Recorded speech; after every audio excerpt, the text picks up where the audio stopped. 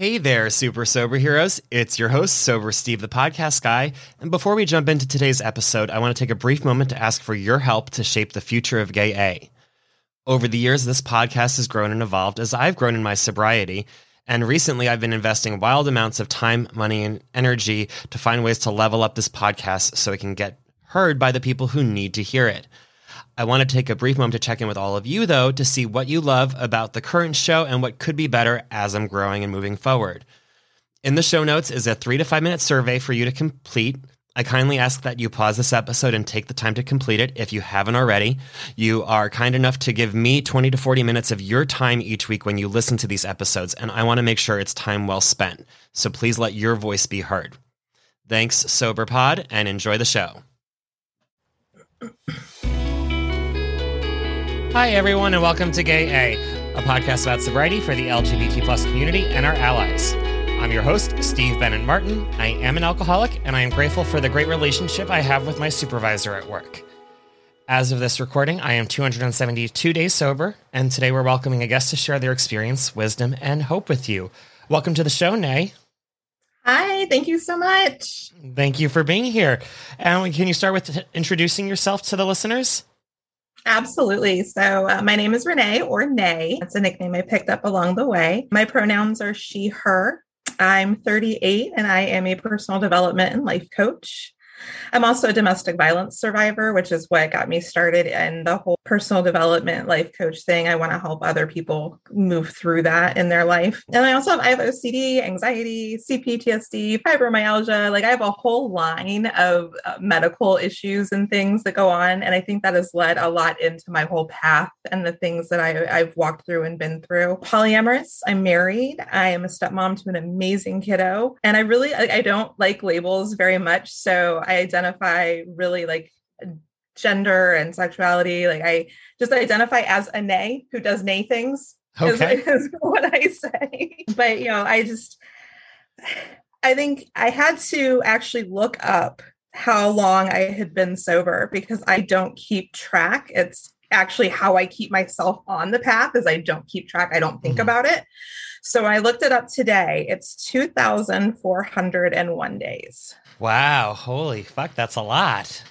It is. And I always think it's 7-ish years. I didn't ever really stop and think until today when I looked it up and I was like, oh my goodness, that's a long time.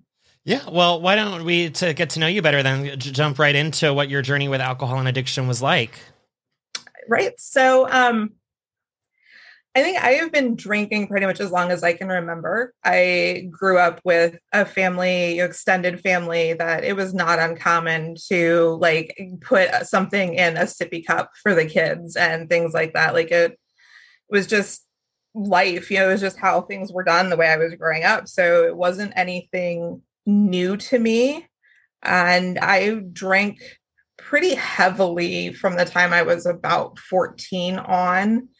And at 17, I realized I was an alcoholic. I was drinking and driving. I couldn't remember my junior year of high school. So about 18, from 17 to the end of 18, I decided to get sober at that point. So that was my first time getting sober. But backtracking at 14, I was using, sex to get cigarettes and alcohol and pot. And I was also using it to get paid to babysit. There was a couple people I babysat for that would pay me with alcohol or cigarettes or a couple joints. So, even at 14, that's how I was already progressing into things and not even realizing the path that I was walking down.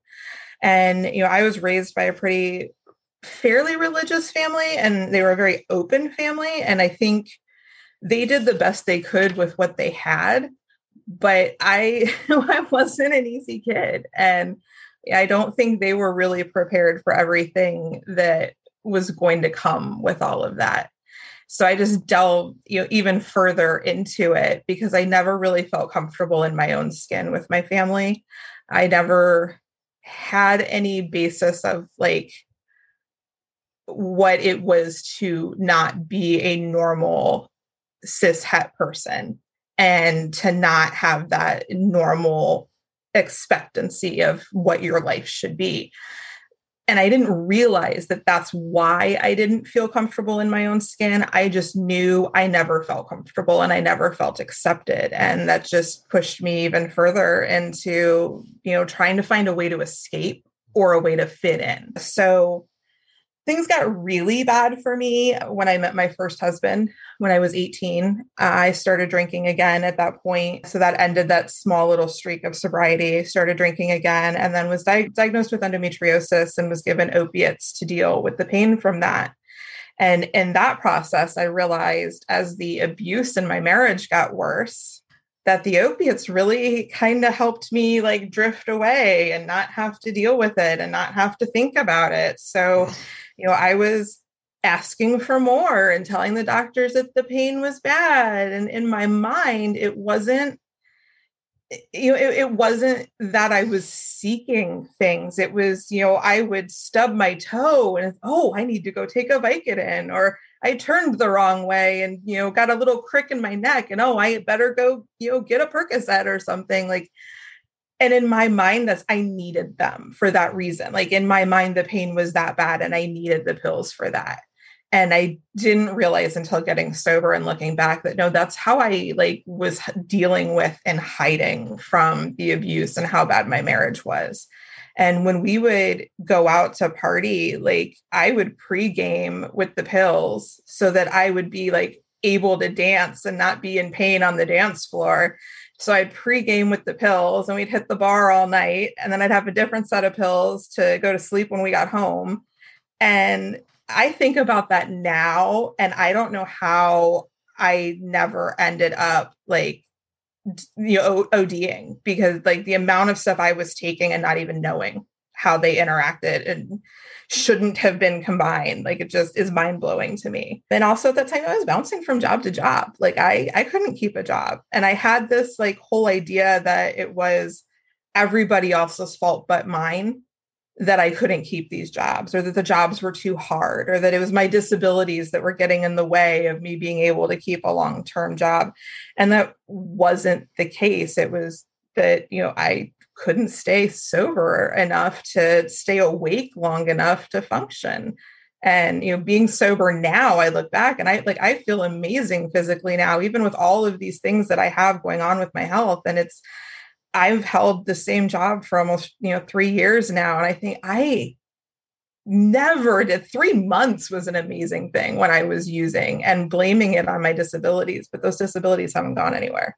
The only difference is that I got sober. So I look back on that and it's just kind of the whole way I see life then is very different now looking back on it. But, I didn't even realize that I had a problem until I quit. And also I didn't even realize I was being abused in my marriage until I left the marriage. So I think that's one of those things that what I always try to get out there. And a lot of why I wanted to get on here and speak with you and for your listeners is just that you don't realize how bad things are when you're in it.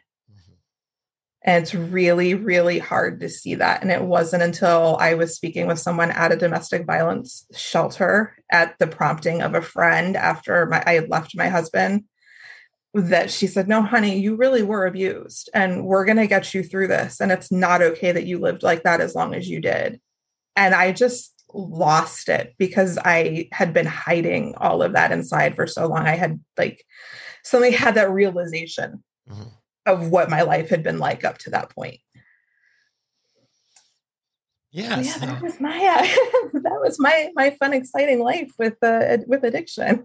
Yeah, and if you can go back in time and talk to yourself when you were in the worst throes of your addiction, what would you tell yourself? I would tell me that he is never going to change. And all of this garbage that you are putting into your body to make it better or make it easier to live with is not going to improve. And this is going to be your life. And that there is this whole other community and whole other family on the side of this that's just waiting for you to come out of this. And once you get there, you are going to be amazed with the life that you get to live. Yeah, and tell us more about the amazing life you have now and the positive changes in your life in your sobriety. The positive things in my life, like I can't even begin to tell you how much the last 7 years have changed and how great things have been. I got divorced the day I got sober. So I left my ex-husband the day I got sober. And that's kind of how I keep track of remembering the day. And so I look back on that, and from that, I have built a new relationship and a new marriage. And I'm a stepmom, as I said, to a great kid. But when I left, I was homeless. I had hundreds of thousands of dollars worth of debt. I had a rundown truck that didn't get me anywhere. I had absolutely nothing. And now I have an amazing day job. Plus, I run my own business, working with other people in the personal development and healing through all of that. Being married, being a step parent, and working with this great community that I have found, on the other side of this. So sobriety has been an amazing world. Yes, I certainly have enjoyed my sobriety life much more these past, almost 9 months than I can remember the last years and years of my life. Yeah. Yeah. It makes such a difference that I didn't even realize. Yeah. And how do you feel I would normally say sexuality or gender identity, but your nayness, how would you say your nayness played a role in your addiction and then your recovery? I love it. I love how you worded that. That's awesome. I think really that was everything. That was the root of starting everything, was, not knowing that there were people out there that would accept me for me. So I kept it so bottled up, and I'm going to preface this because my parents do listen and see everything I do. They read all my blogs. So when mom and dad hear this, I love you. And I know you love me. And I know you did the best of what you could with what you had, but I never felt like I fit in anywhere. And I never felt like I could be authentic anywhere. And I didn't know that there was a name for being attracted to all people, and that was okay. And I didn't know that I could be in love with more than one person. And I didn't have to have, the husband and the 2.5 kids and the dog and the white picket fence. Like, that was what I thought I had to have. And I just always felt like, I just didn't fit. And the not being able to be authentic with me and with the people around me really just started everything. And one of the things that sticks out the most in my mind, and that's why I apologize to my parents, is when I was testing the waters of coming out to them. And at the time it was coming out as bi, because even then, like, that was all I knew. I didn't know the rest of this whole spectrum of a world existed. And my dad made a comment of, "Oh, you're one of those." And I never brought it up again. Even to this day, I will talk about girlfriends or other people that we love or that we're with, but even to this day, I don't directly discuss it with my family. So I think it has had a very huge impact in what created almost the whole path that I walked. Yeah, and I've found it at least interesting, like how so many times, our sexuality or gender identity is like at the root cause of our, disease. But then as we get sober, we find these like new layers to those as well. And so, what's it been like, discovering yourself in your recovery? It's been amazing. Like, I don't even know how to describe it. It's my current husband is so open and supportive to letting me explore me and letting me figure me out. And, the community of friends that I have, and, starting, I went to a UU church for the first time. And that was actually when I was married to my first husband. It actually caused an argument, and one of the worst arguments we had, because he was so against religion. And so I was very scared to bring it up to my current husband. And when I did, he was so supportive and said, "Go do that, go, enjoy it." And when I did, I found this amazing group of people of all walks of life, of all identities, and all, that were welcoming with open arms and actually truly authentically loved the authentic person that walked in those doors. And it didn't matter who you were. And that just opened up this whole world of not only being able to accept myself, but then learning how to accept other people and allowing me to be that person, that parent to my stepkid, and, just authenticity, like the really like being able to be open and sober and confident in who I am just allows me to have that authentic self. Yeah. And that's beautiful. Now, especially like working with people going through similar experiences, if you could give one piece of advice to someone who's sober curious or freshly sober, what would it be? One piece of advice, that's hard. I would say it's okay to get sober for someone else. Mm-hmm. I've heard a lot, and I know I've listened to a lot of your podcasts, and so many people that you've spoken with and that have gone through the steps. And I never went through a program. I did it on my own. And so many people told me along the way that you can't get sober for someone else. You have to do it for you. And I would counter that. And I would say that that's okay. Because I got sober for my husband and his kid, because when he and I first started dating, he told me that I could not be around his kid if I was under the influence, and that I was somebody he wanted in his life, but he was not going to bring me into his life if I wasn't sober. And that was all it took for me to really say, like, okay, I mean, I want this life, so that's what I'm going to do. And in the process of that, I have learned to stay sober for myself. Yeah. But I didn't get sober for me in the beginning. So I think that would be my biggest piece of advice, is just remembering you don't have to do it for you. Because I think sometimes that's hard, especially for those of us that didn't feel like we had the worth to do it. So it's okay to have that other reason that you do it. Yeah, I can certainly relate to that very much. I mean, I went to my first few meetings, like, because my husband was like, you need to go to meetings.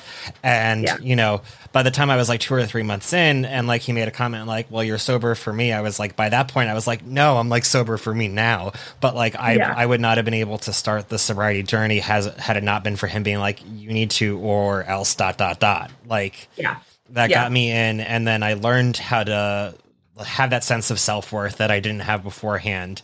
And then I was staying sober for myself. So I completely agree with you on that. Exactly. And what are some things that you do in your daily life to help keep yourself sober?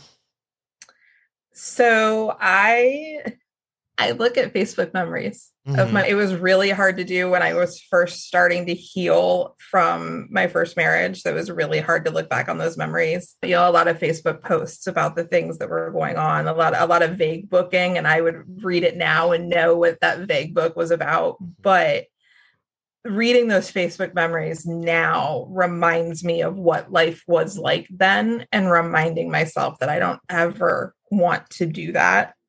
And of course, looking at my husband and my kid and the life that we built together, and just knowing that the promise I made him, that I know if I go back to that, I lose all of this, and I wouldn't trade the last, 7 years for anything. So that's never worth it. And I won't say I've never struggled with it, because I do. And I'm very open, and I talk to him about that. And that's one of the other things I do, is if I do feel that I'm struggling, if I do feel where I'm sitting there and going, it would just be so much easier if for example, I had a hysterectomy last year, and the doctor prescribed opiates. And we went ahead and got them because we didn't know how I would feel afterwards. And we had a whole conversation with my husband and my therapist, and how we would plan for it and what we would do. And I didn't need them. Thankfully, I made it through the whole surgery, whole recovery, never touched them. But we hadn't, because of COVID, had a way to safely dispose of them. So I knew they were in the house. And there were points where I would get low, dealing with depression and things, and I would tell him, it would just be so much easier if I could just go grab that bottle. I really just want to go grab that bottle. and having the ability to be open and have that conversation with him and not have him judge me. Just have him say, you know what, I understand, but you're stronger than that, and we're not going to do it. Remember what it was like when you were doing it.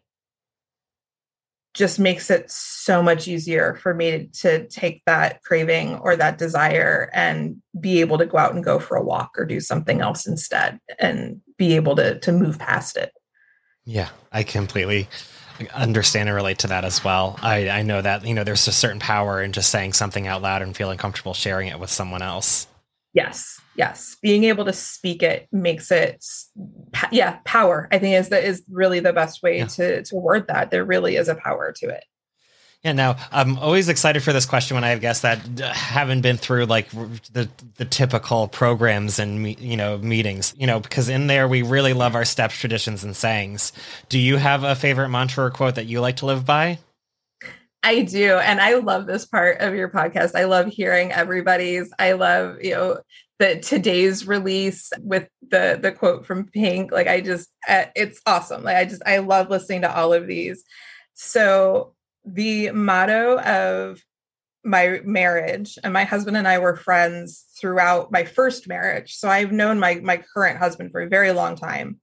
And as he was walking me through my divorce and walking me through getting sober and, being there, everything he always told me was baby steps. Mm-hmm. And every time I would text him of, I know it's better to get this divorce, but it hurts so much to grieve my marriage. And he, baby steps, it's going to feel better tomorrow. Or I don't think I can stay sober today. I want to go buy a bottle of something, and it's, baby steps, just make it through the next hour. You'll be all right. And that's, how our marriage is now, even with like little things of, just things that we want to do in our lives that we're just not quite there yet, is we just remind each other, baby steps, we're going to get there. And I really love that. I think, like we were saying when we first started the podcast, is when you're in it, you don't realize it, but then you look back. Mm-hmm. And it's the same with the baby steps, because you can take 1,000 baby steps and each one of them may seem like you're not getting anywhere because it's the tiniest little step. But when you get 1,000 steps ahead and you look back on those 1,000 steps you took, it's mind-boggling what you just accomplished and didn't even realize you accomplished it. Yeah, I love that so much. And so tell the listeners more about how they can find you and your work and everything you do. Yeah, absolutely. So I want to kind of go into how I named my business. I think since we have a little bit of time to do it, and I'll give everybody the context. So when I was starting my business and the personal development coaching and wanting to help people, I was brainstorming names and I couldn't come up with anything. Like, I was asking my 12-year-old for ideas because I had nothing. And my husband looked at me and he's like, well, what about something like Reforged? Because you're kind of like a sword that was broken, or like the edge was beaten up a little bit, and you've been put in the fire and you've been reforged into something else. Mm-hmm.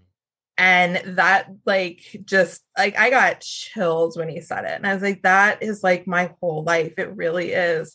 I have been in the depths of hell. I have been in the fires that I have been in to be reforged and come out to where I am now to be able to help other people with my story. So my business at my website is nayreforged.com.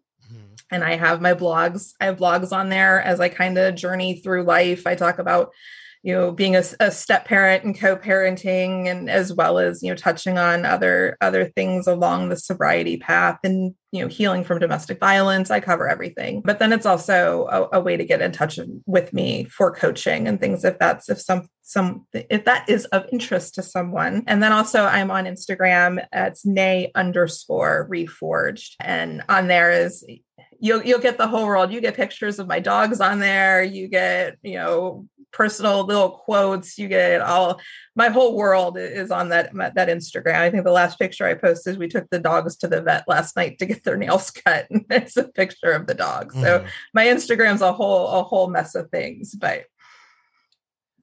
Yeah, excellent. I'll make sure I link over to both of those in the show notes. So listeners, if you're listening, you could just like swipe up and tap on over.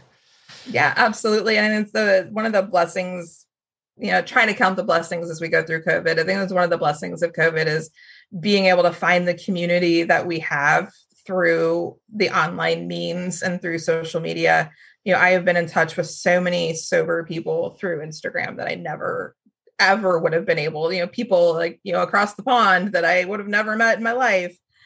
I'm friends with and talk to almost daily on Instagram now, which is great. And then being able to run my business and coach people through Zoom, where I have, this ability to coach somebody anywhere in the world instead of, just in my little town, and get that story out there and help as many people as I possibly can. So I think it's great. And I would love if anybody wants to reach out, not even for coaching, like just if you ideas or want to talk about something, I would love for anybody to be able to reach out for that. Yeah, I've loved hearing feedback from some guests where they're like, so-and-so reached out to me and thanked me for like my share on the episode. And I'm like, that person didn't even message me, but they messaged the guest, which is great. I mean, I love that like these guest people identify with so much that they're just going to like jump straight to you and just say like, thank you so much, Nay, for what you did today. So I look forward to that for you. Thank you. Yeah, I don't need to hear it. It's important to me that I share my story because I know I lived through what I lived through to help other people with it. Excellent. So even if they just heard something that gave them the courage to stay sober or to get out of a situation that's not safe for them, that's enough for me to know that I kept going and lived through what I did for a reason. Perfect. Well, thank you so much for being on. It's been a pleasure. Absolutely. Thank you so much for having me on. I appreciate it. Yes. And thank you, listeners, for listening to another episode of Gay A. Please rate and review if you found this information helpful, since that's what helps other people find this podcast. If you're interested in sharing your story or getting involved like Nay, you can always email me at gayapodcast@gmail.com or find me on Instagram at gayapodcast. And follow us wherever you're listening right now so you get these new episodes when they come out every Monday and Thursday. Until next time, stay sober, friends.